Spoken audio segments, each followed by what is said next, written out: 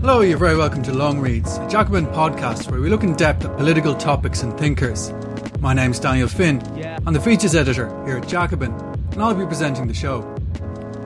Ever since the Spanish invasion of the 16th century, Mexico has been preyed upon by the world's most powerful states. But the country and its people have also played their part in shaping world history. The Mexican Revolution created a system whose leaders tried to reshape the world economy in line with their own vision. The failure of those efforts turned Mexico into a laboratory for the neoliberal economic model that has since spread all over the world.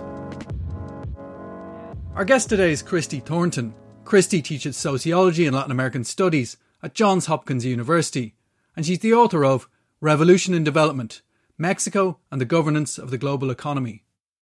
Mexico might not have the same reputation as a revolutionary power in world politics when compared with Russia or China or even Cuba. Yet it was the location of one of the 20th century's first great revolutions. What was the nature of the system that was created by that revolution?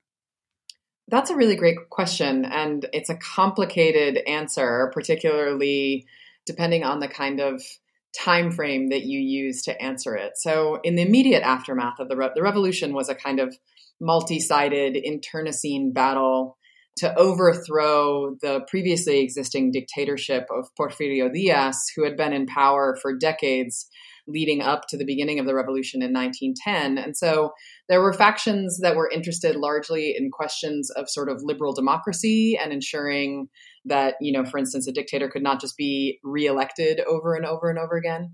There were factions that were very much interested in questions of land reform and breaking the power of sort of large landholders, not only large national private landholders, but foreign companies and the Catholic Church. And then there were worker struggles coming out of factories and mines, particularly based in cities and in northern mining regions. And so those factions sort of all came together over the course of, a long, nearly decade-long struggle.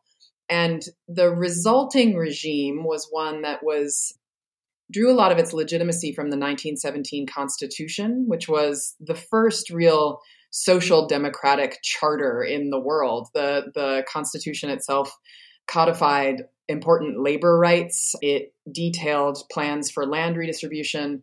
And it did this really important thing with regard to property rights, which was say that property was no longer vested in individuals inalienably, but was actually vested in the nation, and that it sort of devolved to the state to make sure that property was distributed equitably and for the good of the nation.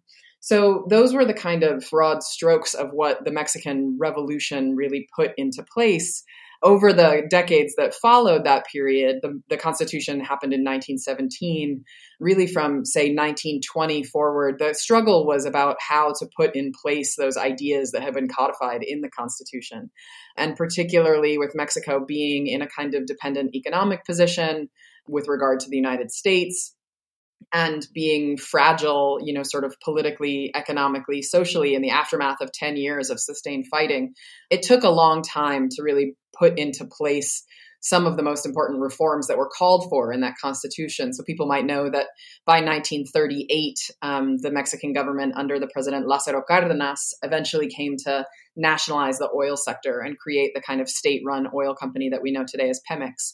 So the legacy of the revolution was one very much based in the idea of sort of social and economic rights as codified in the Constitution, but there maintained a kind of social struggle for decades after that to put those ideas into place. And then, of course, the political system that emerged from that would eventually solidify into a kind of institutionalization through a single party known as the Institutional Revolutionary Party, the PRI.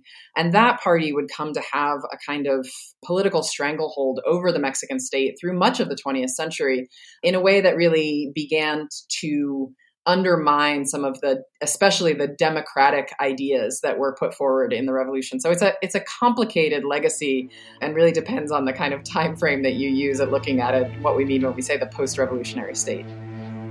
Mexico had the fortune, or perhaps we should say the misfortune, to be located next door to Hollywood. The country's revolution featured in a number of Hollywood films, usually as an exotic backdrop. Sam Peckinpah's The Wild Bunch is a good example. But there were some movies that put the Mexican Revolution at the heart of the narrative. In the 1950s, Elia Kazan made a biopic about the revolutionary leader Emiliano Zapata, with a script by John Steinbeck and Marlon Brando in the lead role. In the following clip, Brando delivers an impassioned speech to a group of Mexican peasants. This land is yours, but you must protect it. It won't be yours long if you don't protect it. If necessary, with your lives, and your children with their lives. Don't discount your enemies. They will be back. And if your house is burned, build it again. If your corn is destroyed, replant. If your children die, bear more. If they drive you out of the valley, live on the sides of the mountain, but live. You've always looked for leaders, strong men without faults. There aren't any. They're only men like yourselves. They change. They desert. They die. There are no leaders but yourselves. Sergio Leone made his own film about the Mexican Revolution 2 decades later. Duck You Sucker stars Rod Steiger as a Mexican bandit and James Coburn as an Irish revolutionary. Both men have questionable accents, and Leone got the chronology wrong. The Mexican Revolution came before the Irish one, not the other way round. In the following scene, Steiger expresses a much more cynical view of what revolution means for ordinary people. My country is me and my family. Well, your country's also Huerta, and the governor, and the landlords, and Gunther Ruse and his locusts. And this little revolution we're having here. Revolution? Revolution. Please don't try to tell me about revolution. I know all about the revolutions and how they start. The people that read the books, they go to the people that don't read the books. They poor people and they say, ho ho, the time has come to have a change, huh? Shit, shush! I know what I'm talking about when I'm talking about the revolutions. The people who read the books go to the people who can't read the books, the poor people, and say, we have to have a change, so the poor people make the change, huh? And then the people who read the books, they all sit around the big polished tables and they talk and talk and talk and eat and eat and eat. Huh? But what has happened to the poor people? They're dead! That's your revolution. What did the revolution mean for Mexico's relationship with global capitalism and the world financial system? The revolution itself, that decade of fighting, had really serious implications for Mexico's insertion into the international financial system and the Mexican state's relationship with the broader global capitalism, because there were land holdings that were destroyed, foreign companies that had mining concessions and railroad concessions and large landed estates.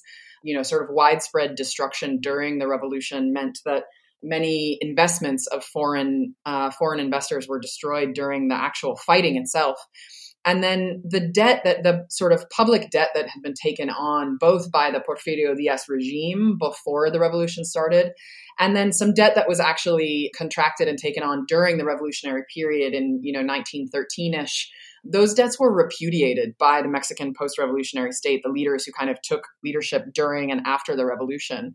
And so that rejection of that outstanding foreign debt, the inability of the Mexican state to pay bondholders and to pay back loans that had been made to the state, in addition to the destruction of kind of foreign holdings of property, really put Mexico in the crosshairs of the international capitalist class. And they organized broadly into really sort of cartels, creditors' cartels, oil men cartels. So we have institutions like the International Committee of Bankers on Mexico and the National Association for the Protection of American Rights in Mexico. These are organizations where particularly US, but also British and some French capitalists get together to really organize the interests of the capitalists vis-a-vis the Mexican state. And they lobby not only the kind of national governments in the United States and in Great Britain, but they also, for instance, show up at the 1919 Paris Peace Conference at the close of World War I to argue that, if the League of Nations is to be formed, it should do something about the kind of intransigence of the Mexican state vis-a-vis international capital. So there is a real fear after the Mexican Revolution that the new constitution and that the intransigence of the Mexican government will mean that the kind of rights and privileges that foreign capital had enjoyed previously in the country would be foreclosed upon. What actually happens in the aftermath of the revolution is, in fact, the state finds ways to be conciliatory toward foreign capitalist interests over and over and over again. But they continue to be excluded in the post-revolutionary period from the international financial system in particular. So while negotiations are made with, particular oil companies and landholders, and many foreign investors actually make more money in Mexico after the period of the revolution than they had been making previously, which is kind of paradoxical. But when it comes to the international financial system in particular, Mexico really remains shut out of the kind of growing global financial markets from that period of the Mexican Revolution forward into the 1940s. So there are, 3 decades in which Mexico remains kind of completely shut out of systems of international credit and finance. And they are, over that period, engaged in bilateral and multilateral negotiations via this International Bankers Committee, et cetera, to try to resolve this. But those negotiations repeatedly falter. The Mexican state and the bankers will reach an agreement, and then they'll try to make a payment, and then it will quickly become clear that the Mexican state can't actually continue to pay, and so they renege on the agreement. And that happens over and over again, especially in the 1920s.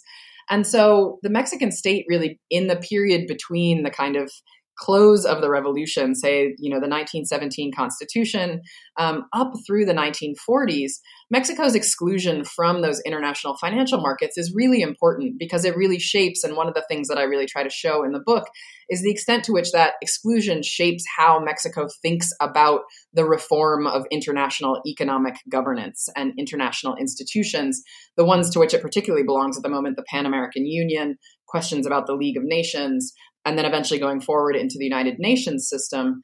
That exclusion means that Mexico is very different from some other places in Latin America, which during the 1920s experienced what is known as the dance of the millions. And this is a kind of speculative inflow of capital from banks in London and in New York, speculative investment in Latin America that then, once the 1929 stock market crash happens and the Great Depression begins, that capital is then just immediately sucked back out of the region just as quickly as it came in. And so that kind of boom and bust in the international financial system that happened elsewhere in the region of Latin America doesn't happen in Mexico because Mexico remains shut out of that system.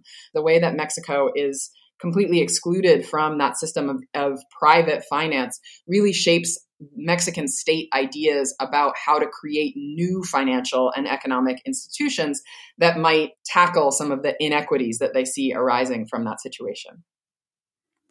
Well, that leads directly on to the next question, which is, how did the leaders of Mexico develop that plan that you alluded to for reform of international economic governance? And how did they set about trying to implement that plan? It happens in sort of fits and starts over the 1930s and 1940s. So the kind of earliest interests come in the 1920s in a body that's called the Inter-American High Commission, which is a group of sort of economic experts based in the Pan-American Union in Washington, D.C. And they exist kind of to, the Pan-American Union is founded to kind of foster commercial relations in the Americas. It's explicitly thought of as a way to bring commercial relations into closer collaboration between the various countries of the Americas, the United States and the rest of Latin America. And so within that, this body, the High Commission, begins to study questions about finance, about trade, et cetera. And so there are early indications, and Latin Americans really are arguing for the need for a new international bank that will serve the kind of industrialization needs and needs about agricultural economic development from, the earliest parts of the 20th century. But the Mexicans really begin to take up this idea in the 1920s and then really pursue it very strongly beginning in the 1930s. And really a kind of key flashpoint is the 1933 World Economic Conference in London. This is known as, a kind of famous moment because it's the moment at which the Roosevelt administration will sort of renege on its promises for international cooperation and decide that, the needs of sort of national recovery will take precedent over international cooperation. So the Mexican representative who goes to London in 1933, he comes very much prepared to say, okay, we're willing to make sacrifices for the kind of resetting the global economy if it can be done in such a way to make it fairer to the poorer countries of the world, to sort of save capitalism from itself in that moment, and when the entire world economy seems to have crashed in the early 30s. And when the Roosevelt administration comes and sort of pours cold water on that idea, the Latin Americans and the Mexicans in particular realize that they're going to have to work a little harder to make sure that international economic cooperation first happens and second kind of redounds to their interest. So they then immediately go from London to the Inter-American Conference at Montevideo in 1933. And it's there that the Mexican foreign minister, whose name is José Manuel Puig Casaranc, he comes with a kind of radical restructuring of how he understands international debt and credit. And he does this thing where he calls for a new legal and philosophic conception of credit. But basically what he's arguing is that the bankers in the global north have to realize that if they want to make a profit from international banking, they need to have markets for their surplus capital. And he's arguing that the service that borrowers provide to lenders is just as important as vice versa, right? He says that this is an equation of at least two terms. So he's arguing for the interdependent nature of international finance. And in that way, he says, he argues sort of very strongly against the idea that international affairs should itself be structured by these questions of sort of your international credit rating or whether you're a debtor or a creditor, right? He says that the creditors shouldn't have all of the decision-making power, that there need to be multilateral institutions that will sort of give voice and vote to the poorer countries because their role in this process is just as important to the success of global capitalism via finance as are the lenders. And so he puts forward a really forceful argument there in 1933. And one of the results of that is to argue for the creation of this institution that comes to be known as the Inter-American Bank. What happens in this moment is really interesting because the Mexican officials get together with officials from the rest of the region, really, to begin to argue that there needs to be this new kind of public multilateral lending institution. And they basically convince U.S. officials, the most important of whom is Harry Dexter White of the Treasury Department, of the kind of logic of this idea. And U.S. officials come to see, like, if there was this multilateral lending institution, it would have good implications for the United States. One of the most important, Harry Dexter White says, is that if there is this multilateral lending institution, Latin Americans can no longer complain about dollar diplomacy. They can no longer argue that the United States is kind of using its stranglehold over finance to push the Latin Americans to do what they want. And so various planners in the New Deal state, people like Adolf Burley, et cetera, come to understand that this multilateral bank could actually be useful for what the United States wants.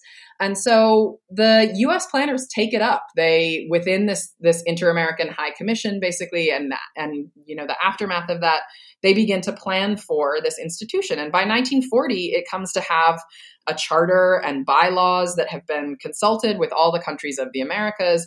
And there's kind of presented this fully formed plan for what would have been the world's first multilateral development bank. And I think the thing that's really crucial about that idea is that it comes from the demands made by Latin Americans, by these Mexican officials and their allies from elsewhere in the region.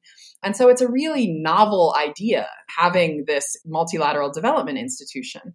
What happens in the aftermath of that is that the private bankers themselves, Wall Street interests, think that this bank is probably going to compete with them when it comes to their overseas branch banking, overseas lending. They think it's kind of an unfair state competitor to private banking. And so they organize and sort of block this effort by lobbying senators within the Senate Banking Committee to basically make it so that the ratification of the charter and bylaws never happens within U.S. Congress. But what happens in the meantime is that those same U.S. officials, people like Harry Dexter White, have begun planning for the global institutions that will come to govern the global economy in this way.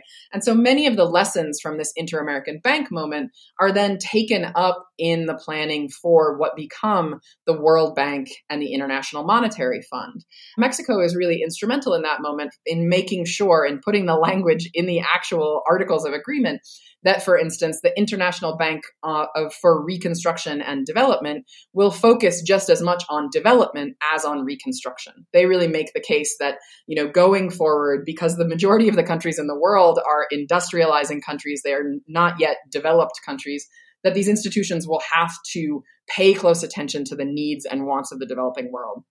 So the Mexicans really get the development mandate of the Bretton Woods institutions put into the kind of very founding charters of those moments.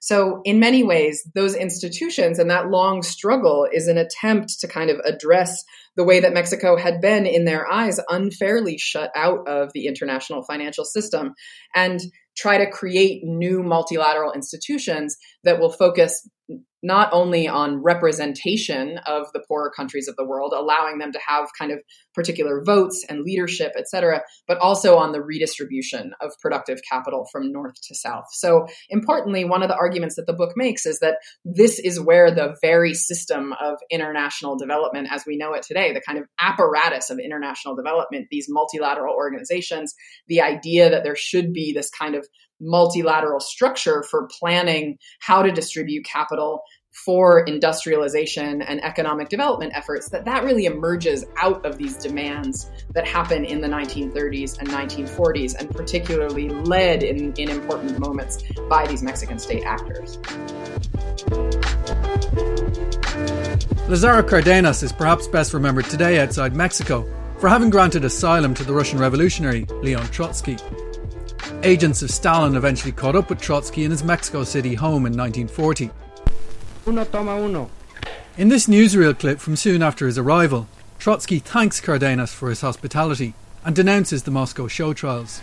Esteemed audience, you will easily understand if I begin my short address to you in my very imperfect English by addressing my warm thanks to the Mexican people and to the man who leads them with such merit and courage, President Cárdenas. When monstrous and absurd accusations were hurled at me and my family, when my wife and myself were under the lock and key of the Norwegian government, without being able to defend ourselves, the Mexican government opened the doors of his magnificent country and said to us, here you can freely defend your rights and your honor. Naturally, it is not a sympathy for myself, my ideas, which has motivated President Cárdenas, but a fidelity to his own ideas. All the more meritorious, then, is his act of democratic hospitality, so rare these days. On the world stage, the image of revolutionary Mexico owed a great deal to its famous mural painters. They were intensely political artists in both their work and their lives. One of those painters, Diego Rivera, put Trotsky up in his home when he came to Mexico. Another, David Siqueiros, was a supporter of the Mexican Communist Party, who took part in the first unsuccessful attempt to kill Trotsky. Rivera is less famous today than his wife, the painter Frida Kahlo, who is the subject of a Hollywood movie with Salma Hayek in the lead role. Here's a clip from another Hollywood film that includes Rivera as a character, Cradle Will Rock. It depicts the famous occasion when Nelson Rockefeller commissioned Rivera to paint a mural in one of his buildings. Rockefeller was horrified to discover that Rivera had included a figure of Lenin. Why can't you paint another face over it? Would you prefer Stalin? I don't. I was kicked out of the Communist Party for disagreeing with him, but if you want, I'll paint Stalin. You're not being very cooperative. I am too. I told you that I would paint Abraham Lincoln surrounded by freed slaves to counterbalance Lenin, and you rejected the idea. Why Lenin? He's a revolutionary leader, like your Washington and Jefferson. Hey, there's an idea. Paint Jefferson. That's not a bad idea. It's not a bad idea at all. What do you say? What do you say? That's ridiculous. I said Abraham Lincoln to balance Lenin, but Lenin stays. This is not a revolution, Diego. This is the United States. It's not Russia. Mm-hmm. And I am Diego Rivera, not Frederick Remington. You understand that it is entirely inappropriate to feature a communist leader in the lobby of a Rockefeller building. No, I believe nothing in art is inappropriate. I paint what I see. We're going to have to insist that the face be removed. Absolutely not! Look, you son of a bitch, we're trying to be nice. This is betrayal. Betrayal? Yes! There was no indication in your sketches you would be featuring communist leaders in the mural. You were hired on the basis of said sketches, and you've changed them. It's not fair! Lenin stays! How did Mexican governments relate to the wave of decolonization that began after the Second World War? Did they see the new post-colonial states as natural allies for their project? I think it's different at different moments. So one important thing to recognize is by the post-war period, the Mexican state has very much consolidated this single-party system that is run on a kind of tight corporate structure in which there is an understanding that social conflict should be mediated through kind of corporatist institutions between capital, labor, and the state. So there is a kind of important mode of central planning that's going on within the Mexican state that is nationalist and protectionist. They begin to pursue import substitution industrialization, but it's led through this kind of single party, soft authoritarian political system that really doesn't allow for much dissent to brew outside of those channels. So that's a kind of important aspect of what goes on in this moment. And as decolonization struggles really begin to take off in the post-war period, there's an interesting moment. If we go all the way back to the end of World War I, the Mexican official who shows up in Paris for the negotiations over the Paris Peace Conference, what happens there is a really complicated story. Mexico is not actually sat at the conference, is not allowed to be one of the neutrals represented at Versailles. But when this Mexican official meets with a U.S. official from the U.S. Peace Commission, he kind of ends the conversation by saying, one thing that we in Mexico know is that, every colony today means a future war of independence. So Mexico really prides itself on its support for anti-imperialism, for resistance to imperial structures. But once we get to the second half of the 20th century and these decolonization movements are happening, the relationship gets a little bit more complicated. So the Mexican state at various points, particularly in the 1940s, takes on a really important anti-communist bent. So Mexico very much aligns itself with a kind of global anti-communist idea, but it also wants to maintain kind of plausible distance from the United States so that governments in Mexico won't be seen as being sort of lapdogs of the empire in the north, which of course, in the 1840s took half of Mexico's territory, et cetera. So that kind of complicated question of maintaining an anti-communist stance while maintaining distance from the United States really comes to a head as we move into especially the 1960s and then the 1970s. Kind of slightly distant anti-communist cooperation with the United States allows Mexico to kind of more deeply integrate its economy with the economy of the United States.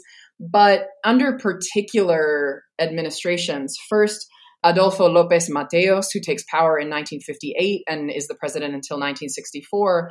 And then under Luis Echeverría, who takes power in 1970, both of those governments really try to make a strong case that Mexico is part of the third world, right? And that Mexico has a kind of leadership role to play within the third world.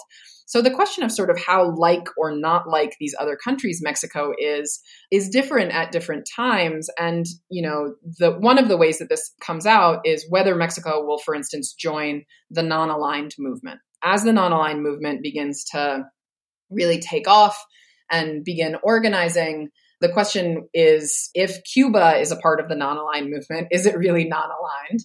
Mexico refuses to make a diplomatic break with states like revolutionary Cuba. Fidel Castro went to Mexico in the 1950s while he was preparing to return to Cuba with comrades like Che Guevara. The following report from Al Jazeera looked at Castro's Mexican connection.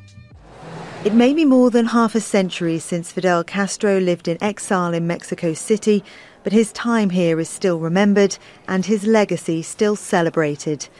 In coffee shops like this one in the heart of the capital, Castro and his brother Raúl planned their armed rebellion. He met Ernesto Che Guevara in Mexico, a man who'd become one of his key allies and the poster boy of the revolution. There are people here who still have vivid memories of seeing Fidel Castro drinking coffee and smoking his trademark cigars. Era un hombre con mucha personalidad. He had a great deal of personality, and those times beards were uncommon, but he and his brother sported beards. He had a very penetrating look. It was 1955. Castro and his men came to places like these in downtown Mexico City and meticulously planned their attack on the Batista regime. There's always been a brotherhood with Cuba. That's why they came down from the Cuban mountains to Mexico, where they prepared and fortified themselves ready for their adventure. Once Fidel Castro's plan was in place, he and some 80 men went to the Mexican fishing village of Tuxpan on the Gulf Coast. They bought a used yacht, boarded it and set off for Cuba, not knowing that they were also sailing into history. In the years that followed, Castro's relations with Mexico went through their ups and downs, but his role as leader of the Latin American left is still celebrated here. I think generations of people will remember him. The older ones will always have a certain affinity with Fidel and remember him with nostalgia. Fidel's history and background are totally revolutionary. It takes a special person to do what Fidel did. And it's that legacy of standing up to Mexico's powerful northern neighbour that will continue to define Castro in the minds of many Mexicans. Victoria Gatenby, Al Jazeera. There is a strong tendency from the 1930s through a foreign policy doctrine in Mexico known as the Estrada Doctrine, which says that, diplomatic recognition should not be used as a kind of cudgel over domestic politics. So the Mexican state has this policy that they will recognize the people in power, no matter whether they are seen as kind of legitimate or non-legitimate. They don't want to use diplomatic recognition as a kind of political tool. So Mexico never breaks with Fidel Castro's Cuba, much to the chagrin of the United States. But as historians like Renata Keller have shown, right, even as they continue to maintain diplomatic relations with Castro and welcome visits from Castro, et cetera, and from Dorticos, they are also helping the CIA surveil Cuban agents in Mexico and really any Mexicans who are thought as being too sympathetic to the Cuban Revolution. So there's a kind of outward-facing, inward-facing question of what's going on there. When it comes to the non-aligned movement, the question is sort of, should Mexico join up with this thing, the non-aligned movement? In some ways it makes sense, but they make this decision to say, we're not non-aligned, we're independent. So they have a foreign policy that is even independent, not only of the United States and the Soviet Union, but independent of the non-aligned movement itself. But they sort of threaten that they lean towards the non-aligned movement in a way that opens up some space for them to make more requests from these multilateral institutions, from the United States. So one of the things that happens is there's an important non-aligned meeting in the early 60s where Mexico makes threatening noises about going to this meeting. And when they finally decide that they're not going to go, they are rewarded with further multilateral loans from the World Bank, the Export-Import Bank, and the Inter-American Development Bank. So Mexico really uses this third worldism, I think, in the 1960s and in the 1970s to kind of push its economic interests, to try to shape the international sphere in a way that will be supportive of this state-led industrialization, import substitution industrialization project that they are pursuing. And that is, despite being import substitution industrialization, is still really dependent on particular foreign investment in particular sectors. So the kind of tightrope that the Mexican state walks in this moment is maintaining its plausible distance from U.S. power while not pushing away the most important source of foreign credit and foreign investment. So particularly in the 1960s, that's the relationship that you see with the rest of the developing world. Viva Kennedy roars from 1.5 million throats as President Kennedy drives through the broad avenues of Mexico City. John F. Kennedy went to Mexico for an official state visit. Jackie Kennedy helped him out with her command of Spanish for a local audience. His own linguistic skills were a little more basic. Estos han tenido un impacto perdurable en el pensamiento y la cultura del mundo actual. El antiguo espíritu de México es lo que no ha cambiado. Este nos hace recordar que el progreso material se puede alcanzar sin destruir los valores del corazón y la mente humana. ¡Viva México! Sí, muchas gracias, amigos. As we move into the 1970s and the global economic crisis that follows, particularly the 1971 collapse of the Bretton Woods system and then after the oil shock, then you see Mexico attempting to take a little bit more of a kind of confrontational role and trying to push. In the 1970s, President Luis Echeverría proposes this instrument at the UN called the Charter of Economic Rights and Duties of States. And this is a UN instrument that is intended to codify kind of national rights to subsoil, to development, to the regulation of multinational corporations and finance.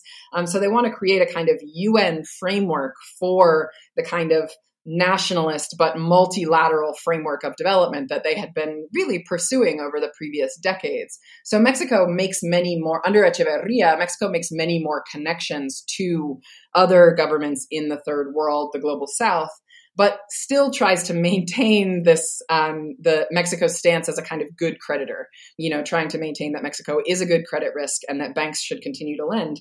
And they very much do, right? During the petrodollar boom, banks pour capital into Mexico. And so we have a situation where, Mexico goes from having a foreign debt of just a few $1 billion at the beginning of the 1970s to having a foreign debt of well over $80 billion at the end of the 1970s. So again, the kind of political relations in this moment, as was true in the earlier period, are very much structured by the question of access to international finance. What was the nature of the high growth period that became known as the Mexican Miracle? And what did that growth mean for the different classes in Mexican society? It is a moment in which there emerges very much a kind of Mexican middle class, for sure, particularly in Mexico City. But it is a very uneven kind of developmental model. So, there is a great deal of investment in industry, particularly after 1965, when the border industrialization program, what we know as the Maquila program, the maquiladoras along the border, really ramp up.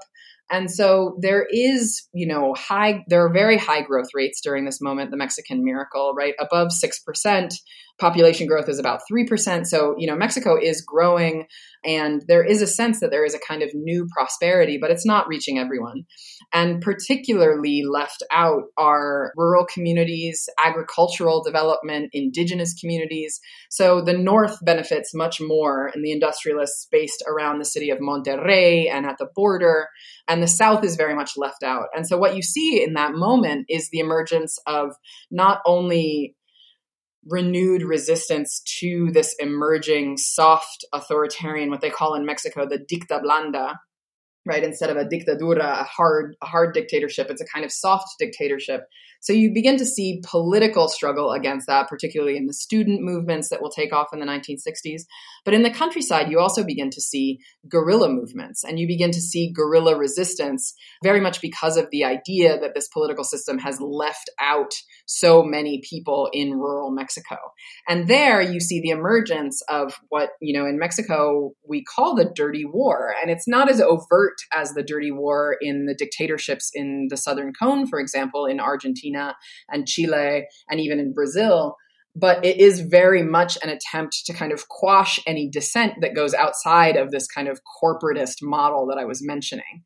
And so that unevenness will come to really haunt the Mexican regime, because particularly after 1968, the famous massacre at Tlatelolco, when the Olympics have come to Mexico City and protesting students and families are massacred by snipers in this plaza in the northern part of Mexico City, the legitimacy of the regime had long sort of been premised on its stability.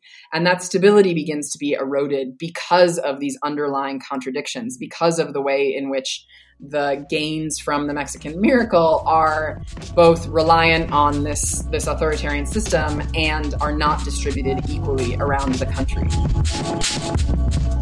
In the following clip, the Mexican novelist Carlos Fuentes and the US sociologist Harry Edwards talk about the massacre in Mexico City during the Olympics. They wanted something called freedom, imagine. As simple as that. They wanted freedom, and they went out in the streets to demand this freedom. And the answer of the government was to mow them down in October 2nd, 1968, at Tlatelolco, the Plaza of the Three Cultures. Tlatelolco, the same place where Pedro de Alvarado had massacred the Aztecs in 1521. There were so many people being picked up, so many people being killed, that they were literally hauling out corpses in fishnets under helicopters like they did in Vietnam, because they did not want mass funerals and so forth, either just prior to and most certainly not during the Olympic Games. The United States leads the Olympics in medal awards and is just about supreme. Edwards helped organise the Olympic Project for Human Rights, which inspired the US athletes Tommy Smith and John Carlos to mount a famous protest against racism at the Games. And then stood on the victory platform with bowed heads, wearing black socks and gloves in a racial protest. And so that legitimacy crisis that begins in the late 1960s with 1968 at Tlatelolco, reemerges in 1971 with the Corpus Christi massacre, what is in Mexico called the Halconazo, when party-aligned thugs also beat student protesters in the streets. And then particularly as we move into the 1980s with the debt crisis, the 1985 earthquake, these are the things that will really begin to erode the stability of the Mexican political system, which had long been considered kind of its most important legacy, the thing that kept Mexico a kind of good credit risk and that kept it a good partner for the United States was the way in which the system had been so stable, even though it was not actually democratic. And, the person who was elected was chosen by the party and it was foreordained that they were going to win. Stability was more important both within Mexico and to the United States than the actual practice of democracy. And you begin to see that stability eroding in the late 1960s into the 1970s and then completely fracture in the 1980s. So those are kind of legacies of the maldistribution and the political system that emerges as what we think of as the Mexican miracle. How does Mexico fit into a wider picture of developmentalism in Latin America or in East Asia, late developing capitalist economies in the global south that didn't follow the model later known as the Washington Consensus? Right. So, the interesting thing is that Mexico will come to follow the Washington Consensus after the 1982 debt crisis. But in the period before that, the kind of high period of Mexican developmentalism, they follow the kind of import substitution industrialization model that we see, not only in Latin America, but other places in the developing world. And that is based on sort of high tariff rates, subsidies for state-owned corporations, subsidies for, social services, fuel, etc.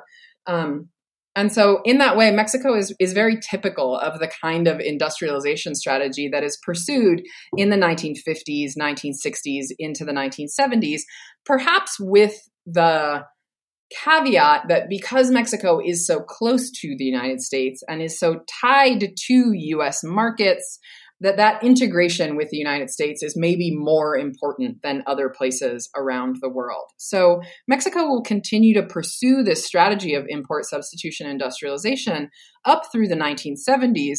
But what you'll see beginning to happen as we move into the 1960s, especially, and then especially in the 1970s, is this increasing reliance on foreign debt.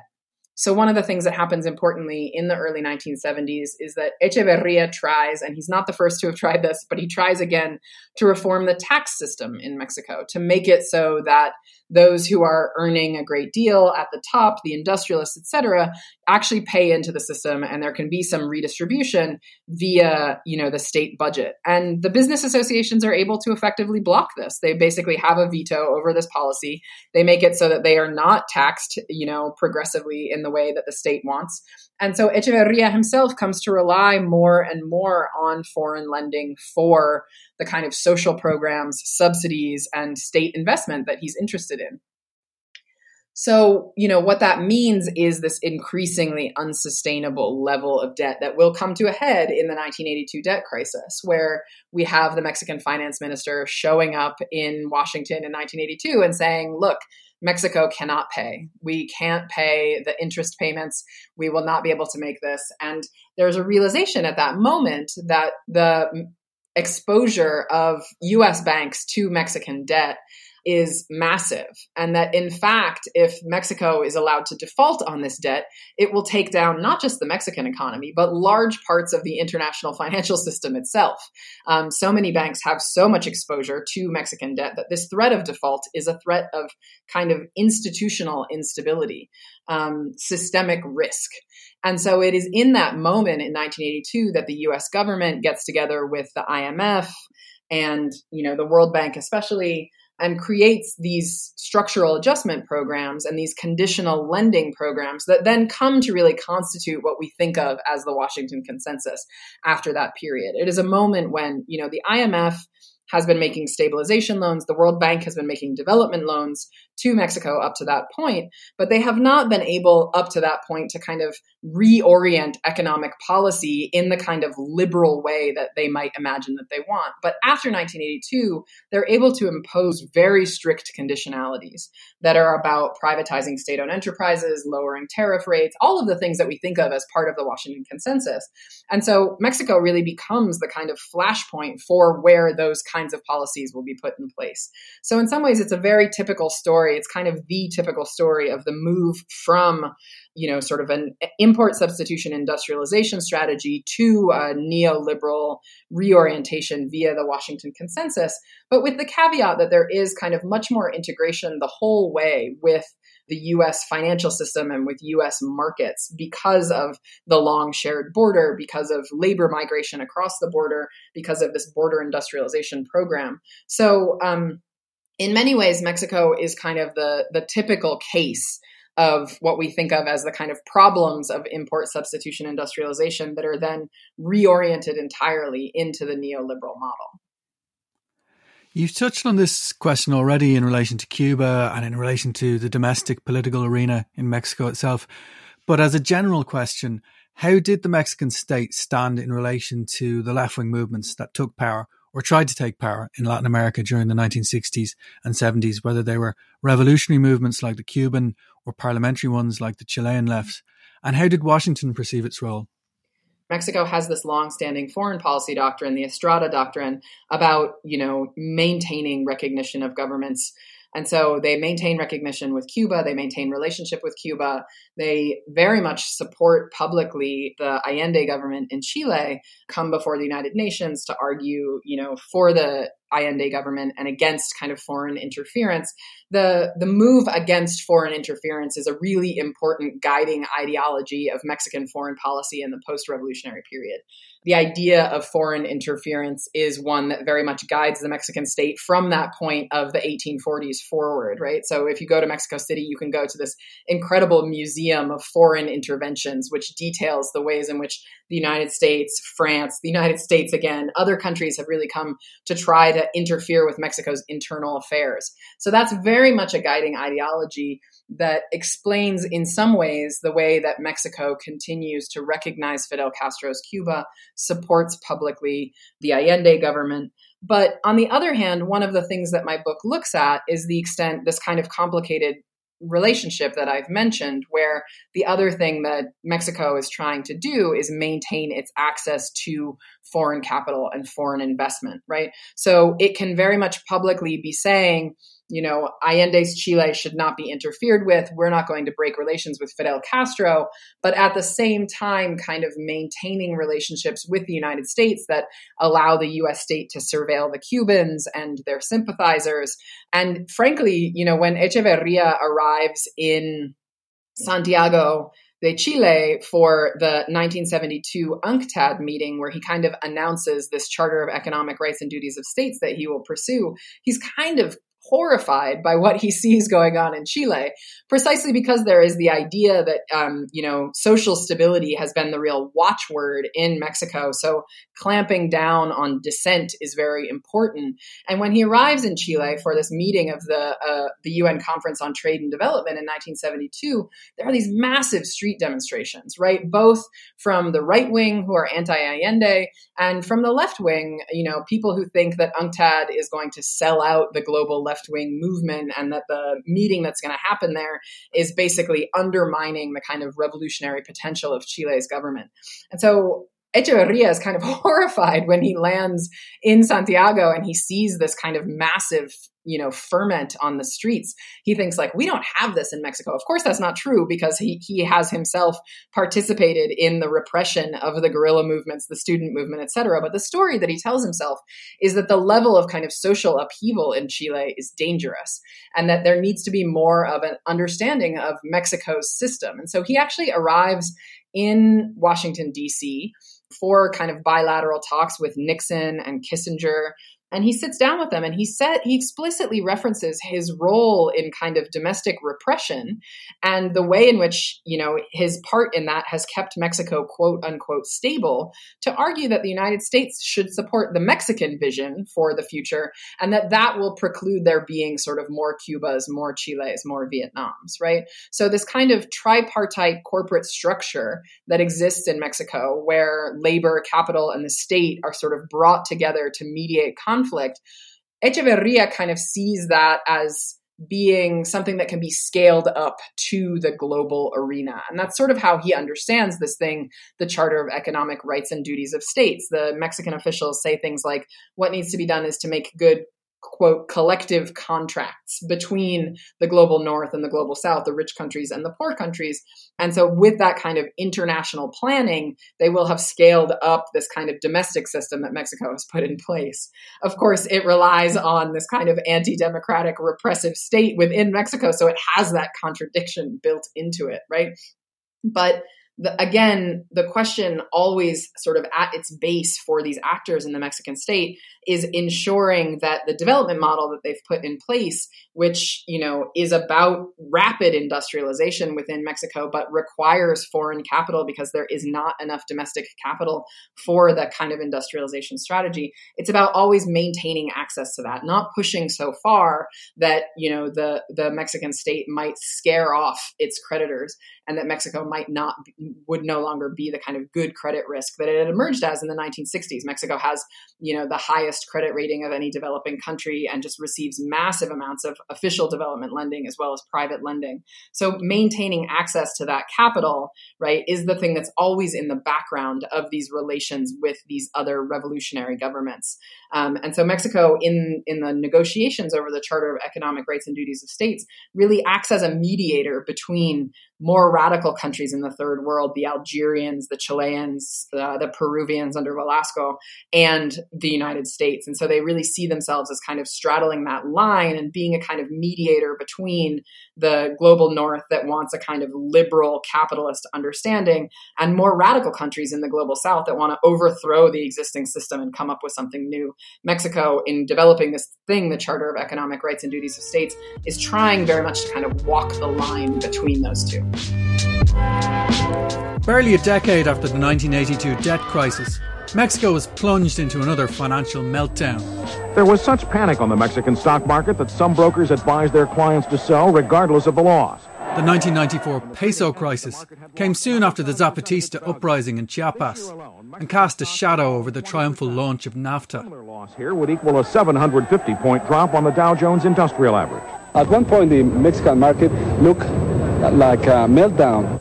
That was only one blow to Americans who had $53 billion invested in the Mexican stock market before the crisis. The peso also continued to collapse. It has lost 40% of its value to the dollar in the last 3 weeks. And the crisis has grown despite $10 billion in aid from the United States and Canada, Mexico's partners in NAFTA. It's now almost 40 years since the Mexican debt crisis that proved to be such a watershed, not just for Mexico, but for the entire world system in a way, for the development of neoliberalism and the Washington Consensus. And it's also more than 25 years since the passage of NAFTA, which further helped consolidate that system.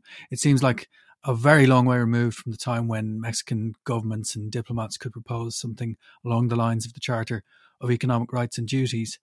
What potential do you think exists today for Mexico to escape its position in the hierarchy of global capitalism, whether that would mean a socialist alternative or a different model of capitalist development?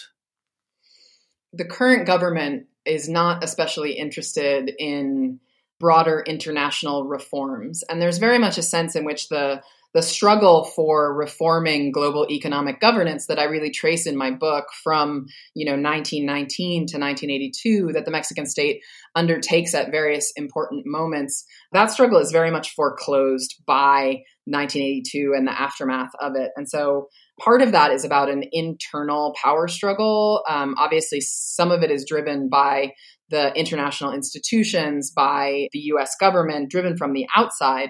But some of it is also driven by a kind of power struggle within Mexico over the kind of model that should be pursued. And so when 1982 happens, and there is this move to kind of reorient the Mexican economy toward a more liberal, less protectionist model, a more export-oriented and less protectionist model, there are actors within Mexico who have been arguing for that for decades already, right? So those industrialists in the north, they had wanted the kind of protection that allowed them to get off the ground in the 1940s and the 1950s. But there begins to emerge within the Mexican capitalist class a new set of experts who are really arguing for these kind of liberalizing reforms before 1982 even happens. The sociologist Sarah Babb has traced this very well to try and understand, who the Mexican neoliberals were and where their ideas come from. So there's a domestic constituency that is sort of ready for that moment when it emerges. So, it's very much true that in the period sort of maybe at least since 1988, and then going forward, probably to the elections of 2018 within Mexico, those 30 years, there was very much a kind of broad consensus within Mexico, within the governing classes and the business classes within Mexico, that the neoliberal model was the way forward, right? That integration with the United States via NAFTA, that increasing free trade, that these things were the way to kind of orient Mexico. And what we saw was, that in fact, they didn't deliver the results that they were intended to deliver. When Carlos Salinas announces, what NAFTA should bring, he says something about how in the aftermath of NAFTA, Mexico will export goods and not people. And then, of course, we see the massive mobilization of people who are forced to migrate because, like the earlier models, NAFTA just devastates the Mexican countryside and makes it so that particularly poor farmers can no longer make a living growing and taking to market any of their typical crops, things like corn especially. So that kind of thorough reorientation of the Mexican economy in those 30 years of like real faith in neoliberalism come to a head under the previous government, under Peña Nieto, who puts together this kind of a cross-party pact to really put the nail in the coffin of Mexican state-led industrialization. And so he tries to really reorient the last sectors of the Mexican economy that have not been fully liberalized. He tries to break the power of the teachers union, for example, and he opens the oil sector to foreign investment for the first time since 1938, since that nationalization. And in response to that, and also to the increasing drug war violence that had taken over Mexico in the previous decade, Andrés Manuel López Obrador is elected in 2018 very much with the idea that he is against the kind of neoliberal consensus. One of the things that has meant for the López Obrador government has been moving back to kind of further state investment in oil, in electricity. He's building a massive new oil refinery, a mega project that is a kind of train in the Yucatan Peninsula that's supposed to serve tourism and development in the south. So he's falling back on some of the kind of 1960s, even 1950s understandings of these kind of mega project industrial development led by the state. But there is not a sense that Mexico is kind of leading at this point attempts to kind of reform the global economy and the global economic system in which Mexico sits. Mexico, for example, has not been a big recipient of Chinese overseas development aid that we have seen in other countries in the region. So those kinds of questions about South-South cooperation, whatever you think of that in the case of China, right, have not been as pertinent in Mexico as they have been in other places. So I do think that important changes are being made today within the Mexican state and the Mexican economic system. The López Obrador government very much has an orientation toward the poor and towards social services that has, really radically stripped some of the kinds of entrenched privileges and power that people attached to the neoliberal project, whether they are, business people, intellectuals, political figures, has really kind of shifted the conversation away from the things that they want toward the poorest people in Mexico. But obviously the coronavirus crisis, the ongoing drug war instability, these are kind of real constraints that the López Obrador government faces. And so thus far, I haven't seen any attempts by the current Mexican government, despite being swept in on this kind of anti-neoliberal rhetoric, to make the kind of move back toward the reform of the international order. And I think that it is because of the continued way in which we saw emerge in the 1970s, the way in which Mexico recognizes that it is very much beholden to these international credit markets, and that Mexico maintaining its kind of good stance in these international credit markets remains really important. One of the legacies of the 1970s is that the López Obrador government is really loath to take on unsustainable foreign debt, right? There is a recognition that high levels of foreign debt is what led into the 1982 crisis, is what led into the neoliberal transition. And so even in this moment where the coronavirus is just out of control in Mexico and the IMF is saying countries should be taking loans, you can, have new special drawing rights, you should be borrowing money and doing deficit spending, the Mexican government is very loath to do that because they're López Obrador is very much shaped by the crisis, the kind of over-indebtedness of the 1970s and the results of that. So right now, there isn't coming from Mexico some of the attempts to kind of reform the international order that we saw in an earlier moment in the pink tide, right? So one of the kind of parallels that I think is instructive is thinking about, in the early mid-2000s, the 2010-ish era, when, for instance, the Chavez government in Venezuela was trying to promote the Banco del Sur, the Bank of the South, as a kind of alternative development association. You see those kinds of things come up, and I think people hoped that maybe the BRICS consortium would be something like that. So there continue to be these ideas that kind of South-South cooperation, that the organization of the poorer countries together can push back on the kind of unequal systems. But Mexico's not playing a huge role in that right now. And I think probably until the coronavirus crisis subsides there, we shouldn't expect them to do so, as they kind of wait to see what happens there. It's a sad story, but Mexico is still not at the vanguard of new changes in the international sphere at the moment.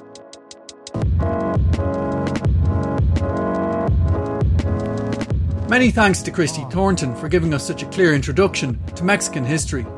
If you'd like to know more, I'd recommend her recent interview for Jacobin, How Mexico Reshaped the Global Economy.